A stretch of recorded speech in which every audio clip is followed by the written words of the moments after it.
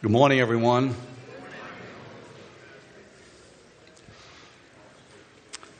If you be opening your word to Acts chapter 21. I don't know whether this is too loud or not. Some people grimacing already and I haven't even started speaking. Hey, Ben, Watson, how you feel?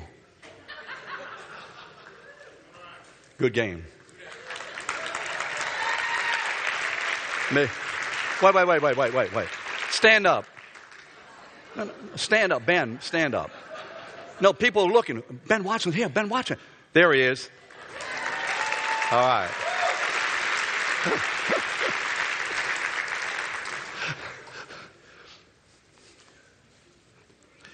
Just make sure you bring home the bacon every game after the season starts, okay? Every game.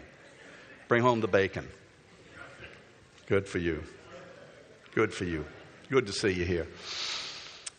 Some are saying, oh, he knows something about football. Oh, I didn't know that.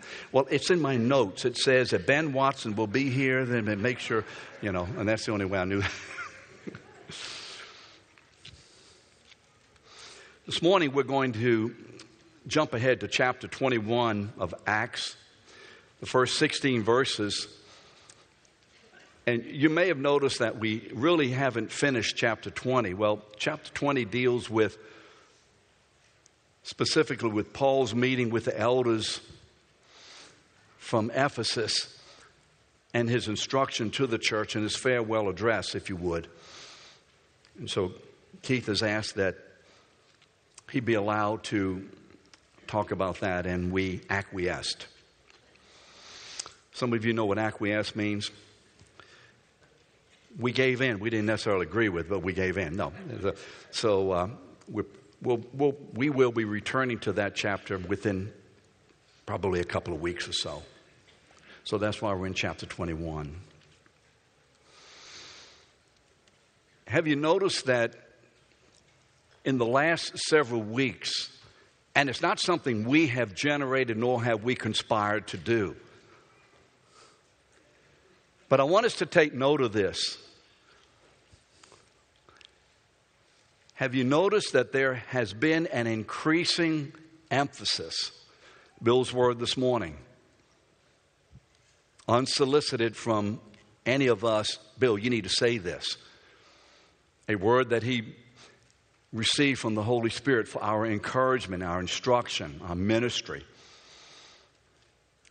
But have you noticed that there has been a recurring theme that is beginning to find its way into the fabric of what we're saying, and it's also within the text that we're using. And I believe it's the Holy Spirit's message to us, among other things, but to say this. Stuff is happening. And what is happening around the world in far-off countries that perhaps may have no personal impact on me today, it's coming this way. There is a tide or a tsunami of persecution, of opposition,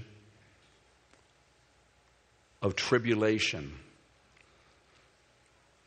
against the church. That is, you can see it coming in. You can see the emphasis last week, this week, for the next several weeks, as we'll be in Acts, from words that are coming forth. In fact, Kelly Varnado had a word, and totally, is Kelly here today? Totally right over my head, forgot to ask her to share it. And so this morning, what we're going to be talking about is along the same line. And, when you look at a passage of Scripture, there's just so much to talk about. We fight Not what to say, but what? Not what to say, but we fight. I can't say that. I don't have time for that. And so we're putting aside 20 things in order to talk about one thing. And we're battling against 20 other things that we feel the Holy Spirit could as well say to the church. And hopefully what we hear from God on a Sunday morning is to give to you what the Holy Spirit wants you to have this morning. And so that's the emphasis. Not only that I want to encourage us with this morning, but any time we gather together. Hopefully we are always presenting, hearing, listening, receiving, and walking in what God wants us to hear from a text out of which there is much material, but we'll make particular applications. So we'll forget some things, or rather not emphasize some things and emphasize something that we feel the Holy Spirit gives us. Father, as you always do, as you have been doing, and as you will do, build us up, strengthen us, minister to us. We are your children, and this is what you love to do. You, as our great Father, the joy of your heart is to do good for us. So, Father, we want to see your hand, as we already heard shared this morning, in however you're leading us and whatever you allow. We want to see it as good for us because you are good. In Jesus' name, amen. Acts 21, 1 through 16. When we come to this particular passage, these first 16 verses of chapter 21, Paul's third missionary journey is coming to an end. So this is the record of the conclusion of that missionary journey. And next week, Evan will pick up in verse 17 as Paul and the team are in Jerusalem. So this ends the third missionary journey this morning. The journey has covered about 2,700 miles and has lasted approximately 5 years. Now, I know that the journey which began to be recorded in Acts 18:23 and will end today in Acts 21, verse 6, doesn't seem to be 5 years and 2,700 miles. But there's a whole lot going on, and there's a lot of time that has been spent and a lot of coverage of area that these men have been walking around. Do we? Okay, good. We have the what do you call it, the map up there. I don't have, what is, anybody have that little pointer thing? That little, Frank has it. Do you have it, Frank? Can you share that? That little thing with a red dot on it. We don't have one of those? Okay, whatever they call it. Now, during this journey, Paul has written 2 letters to the Corinthian church, at least the 2 that we have, and he's written the letter of Romans, so that kind of contextualizes it. So when you're reading 1st and 2nd Corinthians and when you're reading Romans, remember, this is a letter, these are letters that have been written during this particular journey. And actually, they have already been written. By the time we get to Acts 21, these 2 letters have already been published. Now, what I'd like to do as preparatory to going into this passage is for all of us to turn to 2 Corinthians 11. Thank you, man. All right, that does that? Oh, I see. Good. Thank you. I'd like us to turn to chapter 2 Corinthians chapter 11. And I want to read to you what Paul writes to the church in Corinth concerning some of his experiences about sharing the gospel. And I want us to see that when we read this, what we're reading is what has already occurred. So these events have already happened by the time we get to chapter 21 of Acts. Paul remembers this. He's already had these experiences. And so if we turn to 2 Corinthians 11, 23 to 28, Paul is recounting some of the experiences that he has had as a faithful minister, as a disciple maker, as a believer in Jesus Christ who will walk, live, and share the gospel for the glory of God. So he begins this way. Are they servants of Christ? He's talking about those who have been criticizing him. I am a better one. I am talking like a madman. And now he begins to explain what he's been through, because these people have said, if you have been through these, you're not an apostle. So here's the cost of his apostleship. With far greater labors, far more imprisonments, with countless beatings, often near death. 5 times I received at the hands of the Jews 40 lashes less one. 3 times I was beaten with rods. Once I was stoned. 3 times I was shipwrecked. A night and a day I was adrift at sea.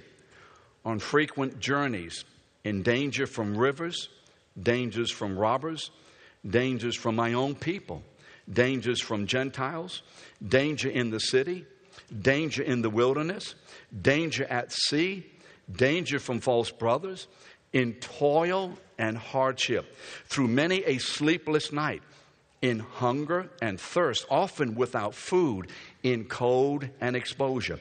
And apart from other things, there is the daily pressure on me of my anxiety for all the churches.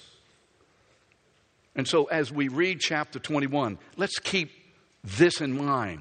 This is Paul's history of sharing the gospel. We are here today, many of us, perhaps most of us, because this man paid this price to share the gospel. But you see, having experienced these kinds of obstacles and dangers, this didn't deter Paul from pursuing the ministry of the gospel. Now, I think I can be clear on this, that if I were out ministering the gospel and preaching in the streets and they went ahead and arrested me and beat me with rods, I think the next time I'm going to talk about Jesus, talk about the gospel, talk about how to be saved, I might think it out again. You see, I think it would slow me down. Would you be slowed down if they beat you with rods? Would anybody else be slowed down? Would I be the only one who can? Well, let me think this out again. There has to be a better way of this than this. Surely this can't be God's will for my life. Surely there has to be a better way, an easier path, because I'm a child of God. And as a child of God, I'm doing the will of God. And as I'm doing the will of God, certainly I will be blessed, and I am being blessed. And certainly that blessing means I'm going to have a whole lot easier time. So maybe Paul was out of the will of God, or not by faith. He has to be doing something wrong. Well, of course not. He's right where he needs to be. He's right where God wants him to be. So why could he pursue? Why could he persist? Things are going to get worse for the church. Are you encouraged? John 16:33, Jesus' final statement to his disciples before he prays and is arrested. What does John 16:33 say? Boys, before I leave, I need to let you know, in this world, you will have tribulation. But be encouraged. Be of good cheer. I've overcome the world. You're going to get it. But I'm there with you. Amen? It's going to get worse. These are the best days, the easiest days. We don't share this to frighten. We don't share this to get you upset. We share it as a preparation. You tell your kids, now when you go to school tomorrow, this is going to happen, but it's going to be okay. And they're going to say that, but it's going to. How many parents prepare the kids? God is preparing us. It's going to be okay. Why could he pursue? Why could he look at all of that and say this? I'm still going on. Why? Because he had experienced the power of the gospel in his own life. That's what he wrote in Romans 1:16. For I am not ashamed of the gospel, for it is the power of God unto salvation for everyone who believes, for the Jew first and also for the Gentile. When Paul writes this, he has already probably experienced all of the difficulties that he's written. Well, he has experienced all of the difficulties and the attacks and the suffering that he's written in 2 Corinthians. And he can still say, I am not ashamed of the gospel. It is a power of God unto salvation Well, before we continue, what is this gospel that Paul is so controlled by and moved by and understanding of its power? Well, we could give a definition of the gospel several different ways, but at least let me share it this way. The gospel is God's good news that He forgives our sin because Jesus, His Son, has paid the full price in His own suffering and death on the cross, so that everyone who trusts Jesus, who calls out to Jesus to be forgiven, will be forgiven and will be saved from God, the judgment of God's wrath, and will become a child in the family of God. That's the gospel. So that's what Paul is motivated by. Do you remember? He has been his purpose is that he is driven for one purpose. He is driven to the strengthening of all the disciples by teaching and preaching and ministering and living this gospel. And there's a lot going to get in his way. And the lot he's going to pay for in order to do this. And so what has happened that Paul should be such a man that of faith and fortitude and determination? What has happened to this man? What has caused this man to be this way? What made him this way? One thing made Paul this way. One thing made him a man who, in the face of whatever it was, and it wasn't that Paul wanted to suffer. He's like we are. I don't want to be beaten with rods. I don't want to be shipwrecked. I don't even want to be inconvenienced at the red light. I mean, I was coming this morning to church, and can you imagine the audacity that on Carrollton Avenue at Oak, I had to wait for a red light. I don't want to suffer. How many of you want to suffer? Not a hand went up. Paul doesn't either. He's not embracing suffering for suffering's sake. He's embracing it as part of God's redemptive work and the revelation and the outworking of the glory of God through the ministry of the gospel. What changed him? What caused him to be able to run pell-mell into the face of suffering? He met Jesus. He met Jesus. Remember in Acts chapter 9. Now, as Paul went his way, he approached Damascus, and suddenly a light from heaven shone around about him. And falling to the ground, he heard a voice saying, "Saul, Saul, why are you persecuting me?" And he said, "Who are you?" And he says, "I am Jesus whom you are persecuting. But arise and enter the city, and you will be told what you are to do." What changed Paul's life? What made Paul a man who was able to take the sufferings and not only endure them with gritting his teeth, but endure them for redemptive purposes and get right back up and go right back into the town that stoned him? He met Jesus. You see, what was driving Paul? The same passion that drove Jesus was driving Paul. The passion of Jesus now was given to Paul by the Holy Spirit. In John 2:17, you remember why Jesus goes into the temple and he's cleaning the temple. What is he doing here?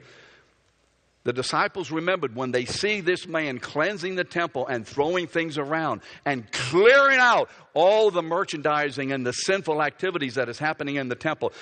They remember this: zeal for thy house. Where's the house of God? Where's the house of God? Look around. Zeal for Lakeview Christian Center. Zeal for First Baptist Church. Zeal for believers that way, this way, that way. Zeal for us. Zeal for thy house has consumed me. This is what drove the Son of God. That he would have a house for the Father's joy. A people. Zeal. Look around. Suffering for the purpose of building the house.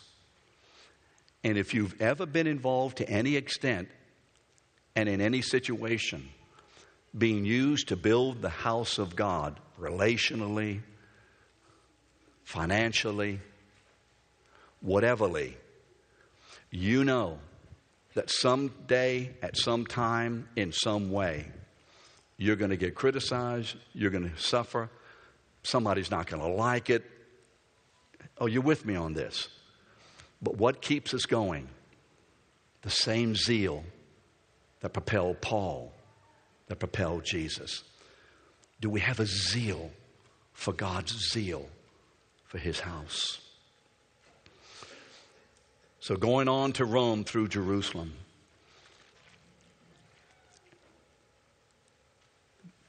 At the end of chapter 20, there's a tearful and emotional departure.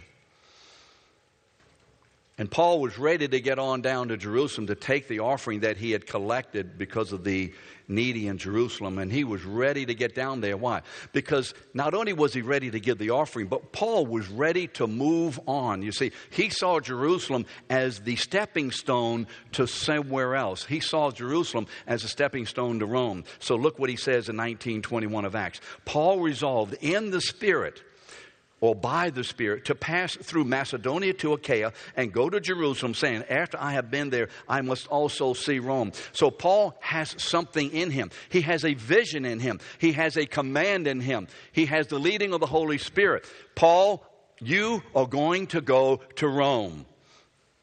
You're going to go to Rome. You're going to be used this way, that way. This is what's going to happen. Now, it's an exciting thing to receive the revelation of the Holy Spirit. By the way, I haven't gotten to that yet, of where we're going and what we're going to be doing. Isn't it wonderful to get some revelation of what God wants us to do? How many of us here have some idea of where God wants us to be going as far as evangelism and living our life? Don't we have some idea? We're going to Rome. Hey, great. But you see, there's only one problem. JT, God didn't tell him how he was going to get there. You're going to witness to your neighbor. Great. I've been praying for her for 40 years. Wonderful. You're going to be used evangelistically over here. You're going to have that, whatever it is. The problem in this is, how are we going to get there? And what is God going to do to get us there? What path is God going to give to us? We assume, well, if it's God's purpose and we're supposed to go to Rome, hey, we're going to go in air conditioning, in comfort, no red lights. We're going to be welcomed with arms wide open. We're going to have good meals. It's going to be a cruise. But that's not the way God is. Sometimes it is that way. But we should anticipate it always being that way. And when it isn't, we should not anticipate that it's not God, that God is not with us. He's going on to Rome. So when we had departed from them, from the Ephesian elders, verse 1 to 4, and we set sail, we came by a straight course to Kos. Kos. Do we see where that is? Where is that? Here it is. Here it is, right here.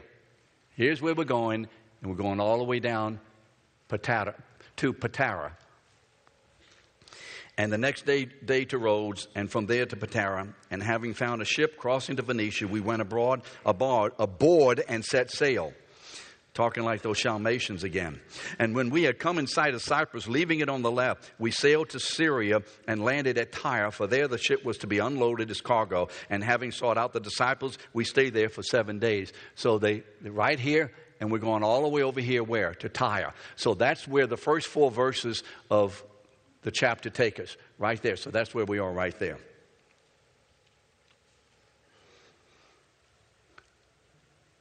They get to Tyre.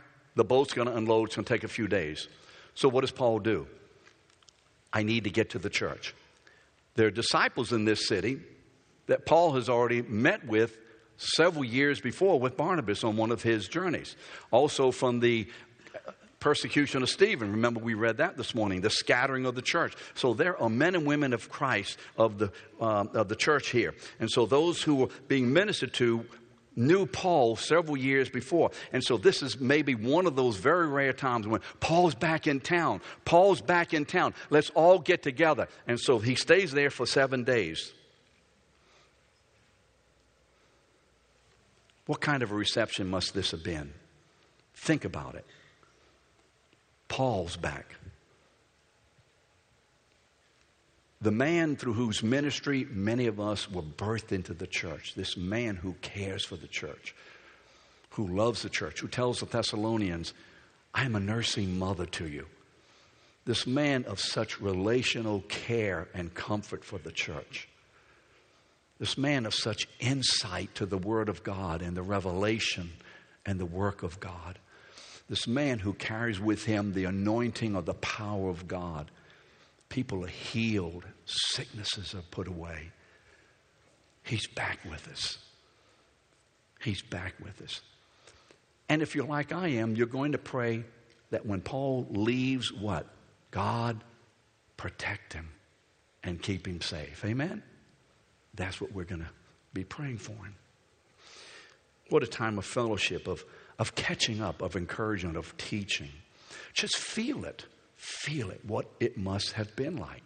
Sometimes we go through the Word and but feel what it must have been like to have this man back in our midst.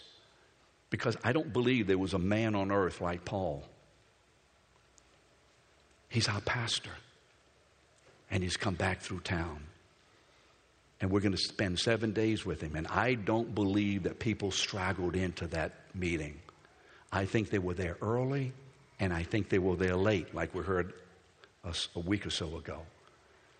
It's the only time we may never get to see him again, and we're going to be there. I'm taking off work. I'm going to let my grass grow. I won't be able to catch up with the next episode on TV. There's something more important. The man of God is here. The man of God is here. I say this fearing what you'll think I'm trying to say, but that the church would still have that attitude for the preachers and the ministers of the gospel. But you see, there was a cloud coming into the meeting. There's something negative coming in. See, Paul told him that he's going to suffer in Jerusalem.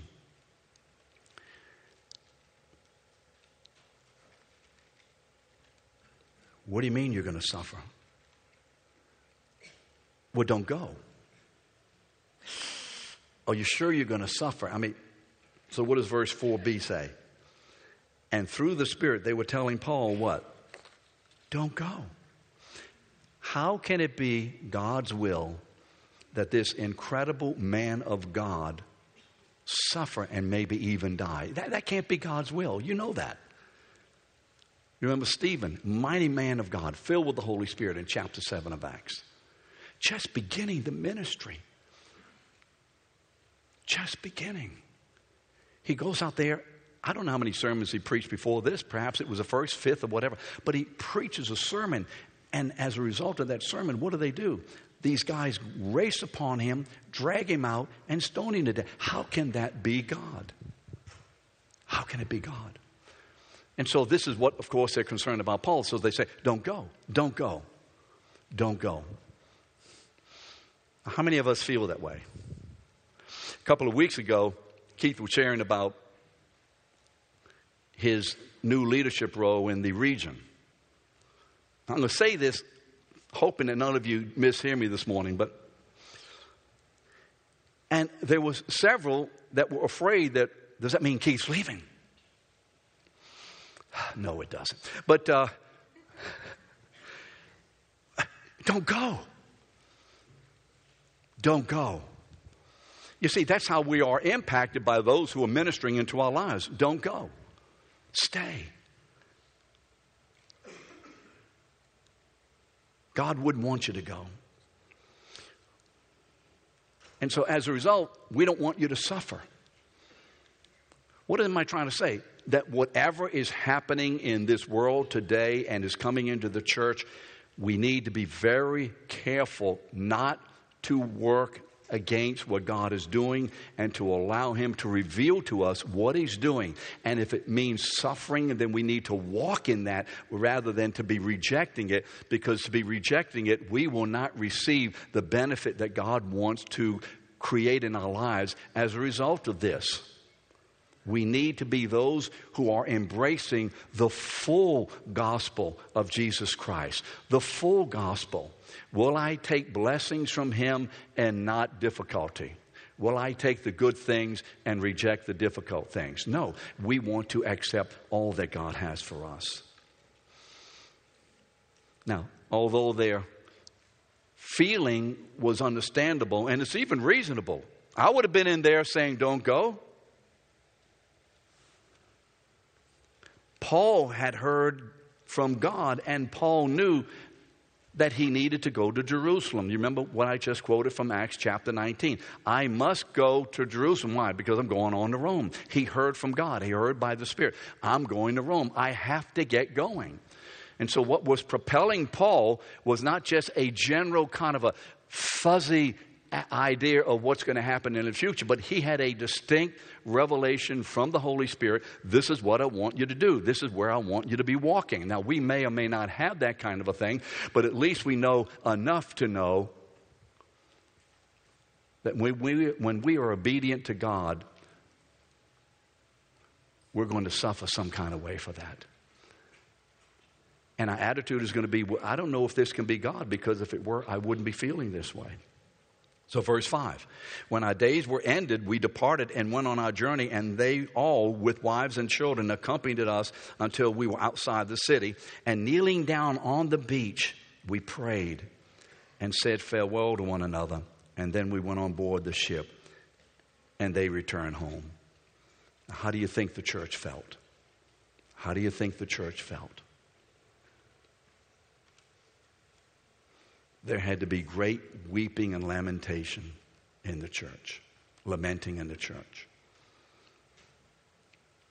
Because you see, they were fearing that this man would die and they'd never see him again. Verses 7 to 10, when we had finished our voyage to Tyre, we arrived at Ptolemais. Remember where we are now? Right there. And we greeted the brethren and stayed with them for one day. And then the next day we departed and came to Caesarea. And we entered the house of Philip the evangelist, who was one of the 7, and stayed with him. He had 4 unmarried daughters who prophesied. While we were staying for many days, a prophet named Agabus came down from Judea. So Caesarea is the last stop right there before they get right down there to Jerusalem. But they're getting the same warning and they're getting the same reaction. It's not different. Wherever Paul and the team are going, the Holy Spirit continues to say, I'm warning you, I'm warning you, I'm warning you. There are going to be difficulties, there are going to be suffering, you're going to get opposed, you're going to be in trouble, things are going to happen. Why? Because you see, part of our ability to be ready and withstand is to be warned. We have to be warned. And coming to us, verse 11, Agabus, remember this man, this prophet, took Paul's belt and bound his own feet and hands and said, thus says the Holy Spirit, this is how the Jews at Jerusalem will bind the man who owns this belt and deliver him into the hands of the Gentiles. Now you remember Agabus in chapter 11, who has already been used as a New Testament prophet to prophesy the coming famine that occurred several years later. And actually that prophecy is what precipitated the church to send Saul and Barnabas and, to go out and be collecting the money. Because of that, they began to collect the money, and the church in Jerusalem at least was buffeted from the severe effects of the famine because they were prepared. A New Testament prophet, you remember in Ephesians 4:11, God has given to the church what? Apostles, prophets, evangelists, pastor, teacher. And so he gives these ministries, these elders in the church who function in these categories or these offices, if you would, for the continuing ministry and building up of the church. And a New Testament prophet, without going into any detail this morning, because I didn't believe that's where the Lord wanted me to go, although I resisted this and tried to explain to him that we needed to go there, but, he threw that out. A New Testament prophet is one who is anointed to speak the current will of God into the daily life of the church. Now, it wasn't like an Old Testament prophet, thus saith the Lord, the unequivocal word of God without any fault, any failure, any fallibility. It is absolutely the word of God. No, a New Testament prophet is one who speaks from the authority of the word of God, this being his base, and he speaks that which the Holy Spirit gives to him to share with the church for their needs at that particular time. So we heard Bill do that this morning. We needed to hear what Bill was saying this morning. Why? Because we needed to hear it. And secondly, I think was part of the whole process that God is doing here.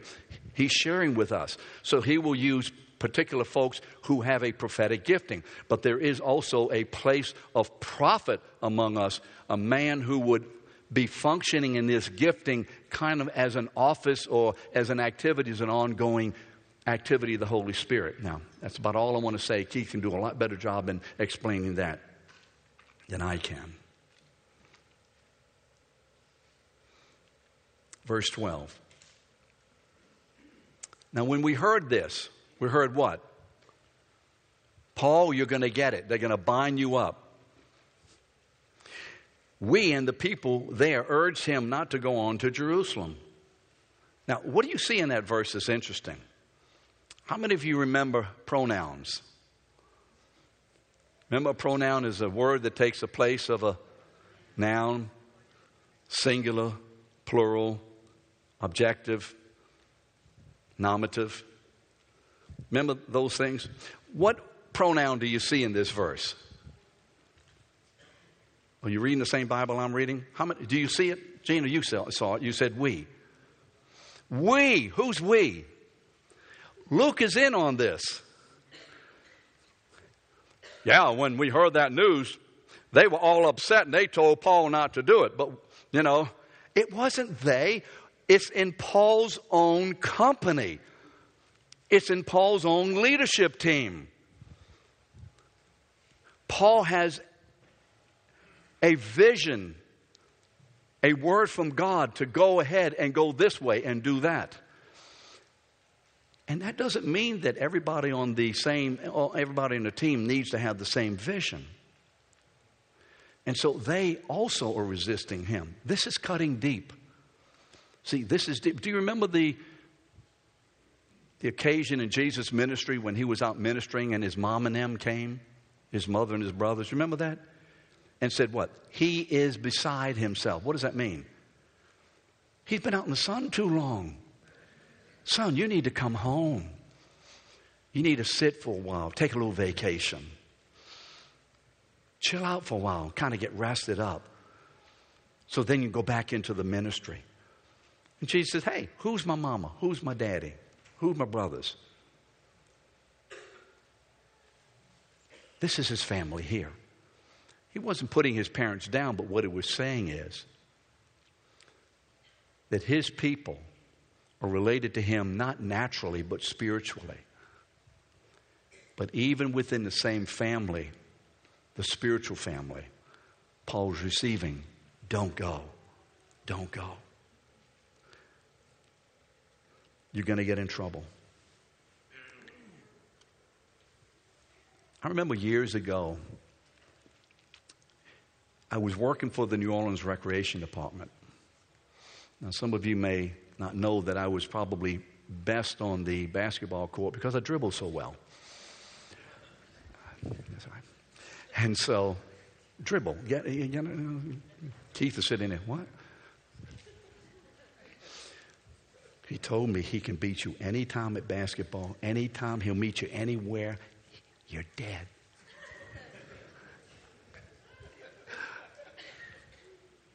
There's a rivalry between old man Collins and young Jack Collins. Can you beat him? Look at that, like that. Not a question to it. Mm-hmm. And out of the blue, literally, because I wasn't really asking for this, I received a very strong impression that I was going to get a new job. And so I began to pray for the fulfillment of that. I mean, this was very strong. So strong that one day, Ray Teasley, who was my assistant, and I were going to lunch, and I remember exactly where it was. We were walking through Lafayette Square. And I told him, and of course he had a good chuckle over that, like, oh yeah, you've heard from God. Oh yeah, no, well, one of those. I said, no, Ray. He said, well, what are you going to be doing? I said, I don't know. And I'm thinking I'll be transferred maybe to another department in the city, whatever, just a new position. Now, to make a short story long, we wound up through a series of really miraculous events of buying a company called New Orleans Envelope and Printing. Do you remember that, Dan? My wife was with me in these days. I had never been in a print shop in my whole life. But we bought the business. Why? It was God. It was God. Now, this is God's will. And I can tell you faithfully, I have never, as far as physical work and concern, never had, over those 15 years, gone through anything like that. This was difficult. We did well. The company did well. But it was a labor. I mean, it was tough. It was grueling. Not only physically, but it was grueling on me. Because would God have given us the opportunity to buy a business, which, by the way, we received back corporate taxes more than what we paid for it? Would he have done this? And how many times I had to battle through? Did I miss God? Why was I asking?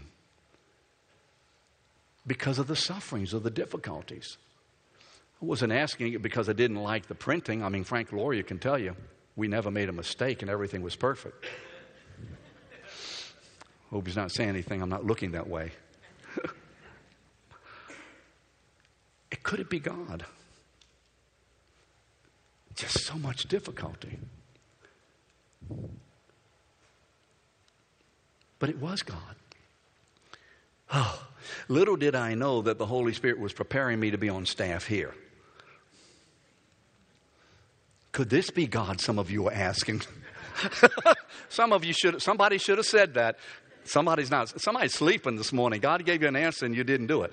Could this be God?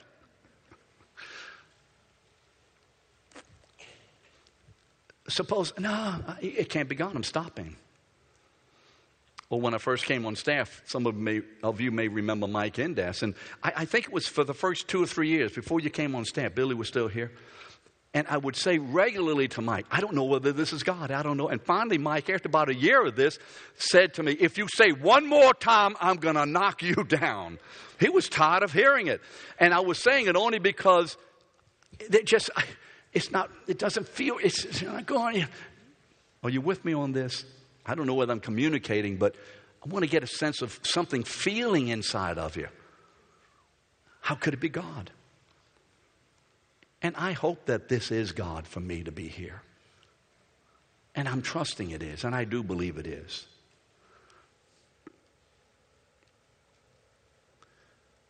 You see, Paul was ready to continue because he knew what God was doing. Verse 13, then Paul answered, what are you doing? Weeping and breaking my heart. For I am ready not only to be in prison, but even to die in Jerusalem for the name of the Lord Jesus. So verses 14 to 16. And since he would not be persuaded, don't let anyone persuade you away from the Lord's course unless or until you know it is God who is persuading you away. We simply cannot judge by sufferings and experiences. There must be something that goes along with that informs what is going on in our life. He would not be persuaded. I, for one, am thankful for that. We ceased and said. You see, Luke is saying, I was one of the ones, I shut up. Okay, Paul. And said, let the will of the Lord be done. We don't get it. We may not agree with it. We may not even like it. Is it okay for me to tell you that I have not always liked God's will for my life? Is it okay for me to tell you that? Is it okay for me to tell you I've not always agreed with God's will in my life? I just haven't. I'm of the disposition, I do know something more than God knows, and He hasn't understood certain things. I mean, I really, I have to fight that. I'm the only one who has to fight that, I'm sure. It's okay. But don't let it persuade you. Do you see the difference? I don't like God's will sometimes. I don't agree with God's will, and I certainly don't understand it most of the time. But Gary, don't let it persuade you. Michael, don't let it persuade you. Let it inform me, and maybe there's something going on and I will search it out better, but don't let it persuade me. Let the will of the Lord be done. If you're not sure, let God's will be done. After these days, we got ready and went up to Jerusalem, and some of the disciples from Caesarea went with us, bringing us to the house of Mason of Cyprus, an early disciple with whom we should lodge. Paul was finally in Jerusalem, and he was about to embark on the rest of God's will for his life. He's finally there. Well, to go or not to go, that is the question. Remember Shakespeare, to be or not to be? It's a play on words. To go or not to go. To do God's will or not to do God's will. To say or not to say. To be or not to be. To live this way or not to live this way. To embrace this or not to embrace this. To agree with that or not to agree with that. To adhere to what they are saying over here. All of these questions in our lives always floating around and bombarding us. So I want to conclude with this.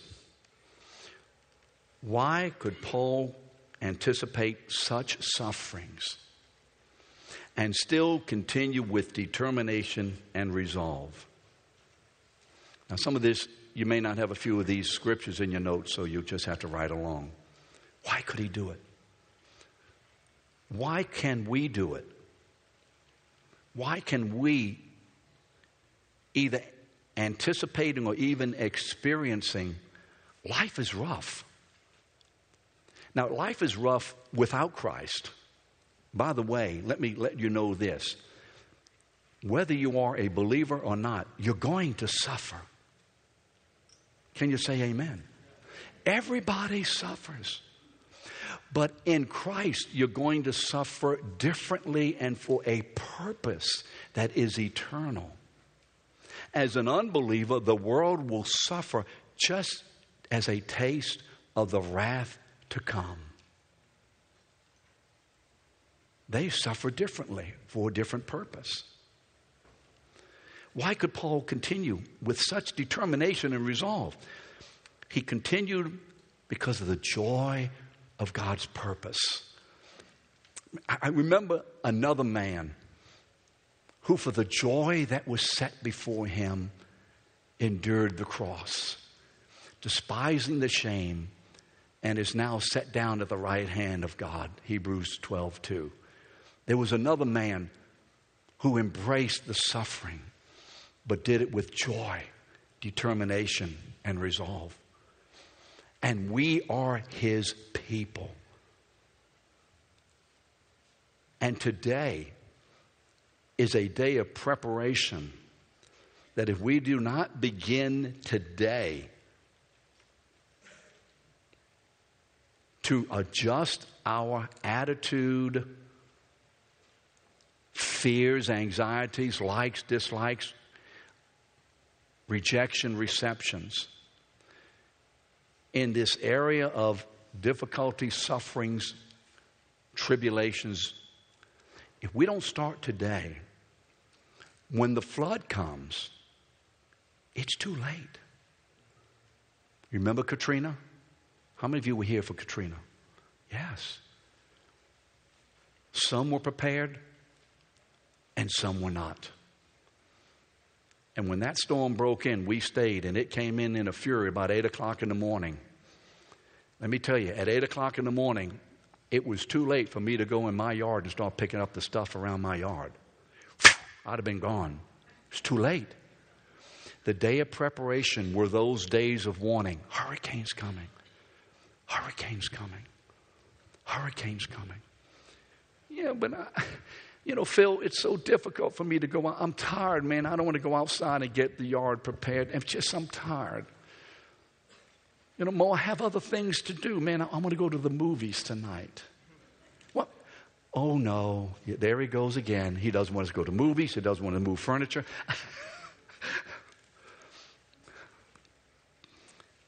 We have to be prepared.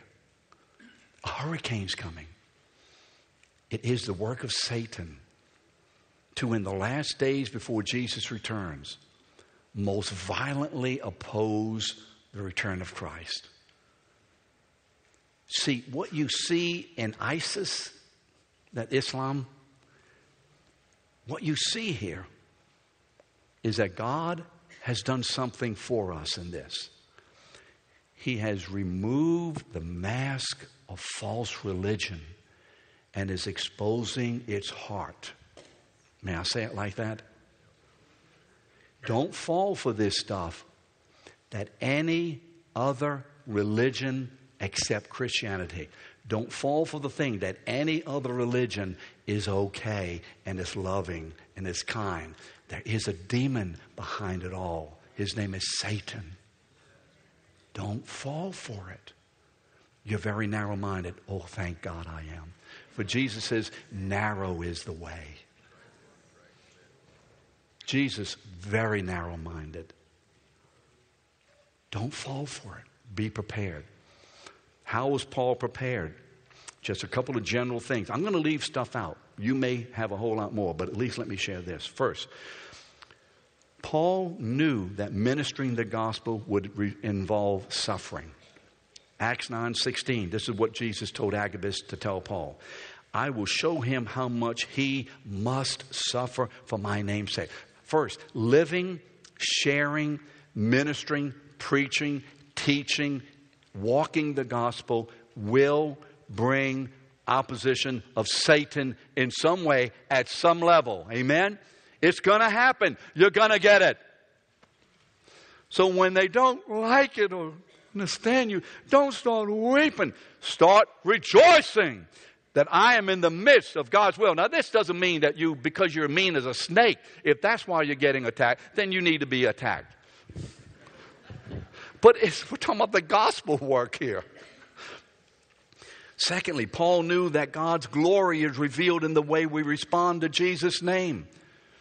The way I respond to sitting at a light and waiting and I'm suffering here. We don't know what suffering is. Anybody suffer, as the Hebrew says, to the point of shedding your blood yet? No, I don't think so.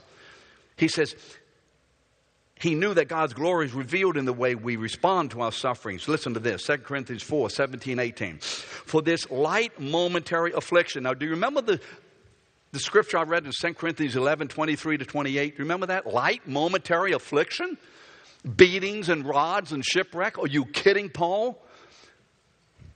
Light momentary affliction is preparing for us an eternal weight of glory beyond all comprehension. Why? As we look, not at the things that are seen, but at the things that are not seen. But the things that are seen are temporary. But the things that are not seen are eternal. In suffering, in difficulties, look at what's going on. But then don't fix your eyes on it. Look up. Look up to him who stands at the right hand of the Father, as he did when Stephen was being stoned. I see the Son of Man standing. A commander standing. And see him and say, for your sake, I do this for your sake. Paul knew that no amount of suffering could separate him from the love of God. Listen to these verses in Romans 8. Who or what shall separate us from the love of Christ? And I want to ask the same question to you this morning. Shall tribulation,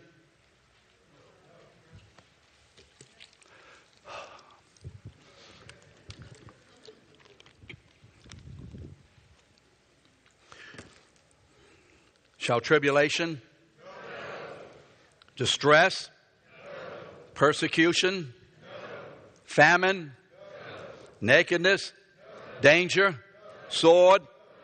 No! Don't let any of it happen to you. Don't let it happen. Do you notice I said don't let it be an issue of causing you to think something about God that is not true. You see, we do not evaluate God on the basis of our experiences and our suffering. And many of us do this. If God, where is God? And why didn't God? Dangerous, dangerous, dangerous, because that's Satan. Hath God said? It's preparatory to a disaster. Don't let it happen. As it is written, for your sake we're being killed all the day long. We are regarded as sheep without slaughter. No, in all these things we are more than conquerors through him who loved us. For I am sure, persuaded, that neither death nor life, nor angels, nor rulers, nor things present, nor things to come, nor powers, nor height, nor depth, nor anything else in all creation will be able to separate me and you from the love of God which is in Christ Jesus our Lord. What determination in Christ. So at the end of his life, Paul could say this: I have fought a good fight. I have finished the race. And I have kept the faith. Therefore, there is laid up for me the crown of righteousness, which the Lord, the righteous judge, will award to me and on that day. And not only to me, but also to all of those who love his appearing. We're going to get it. It's coming. It's coming. We can't stop it. It's coming.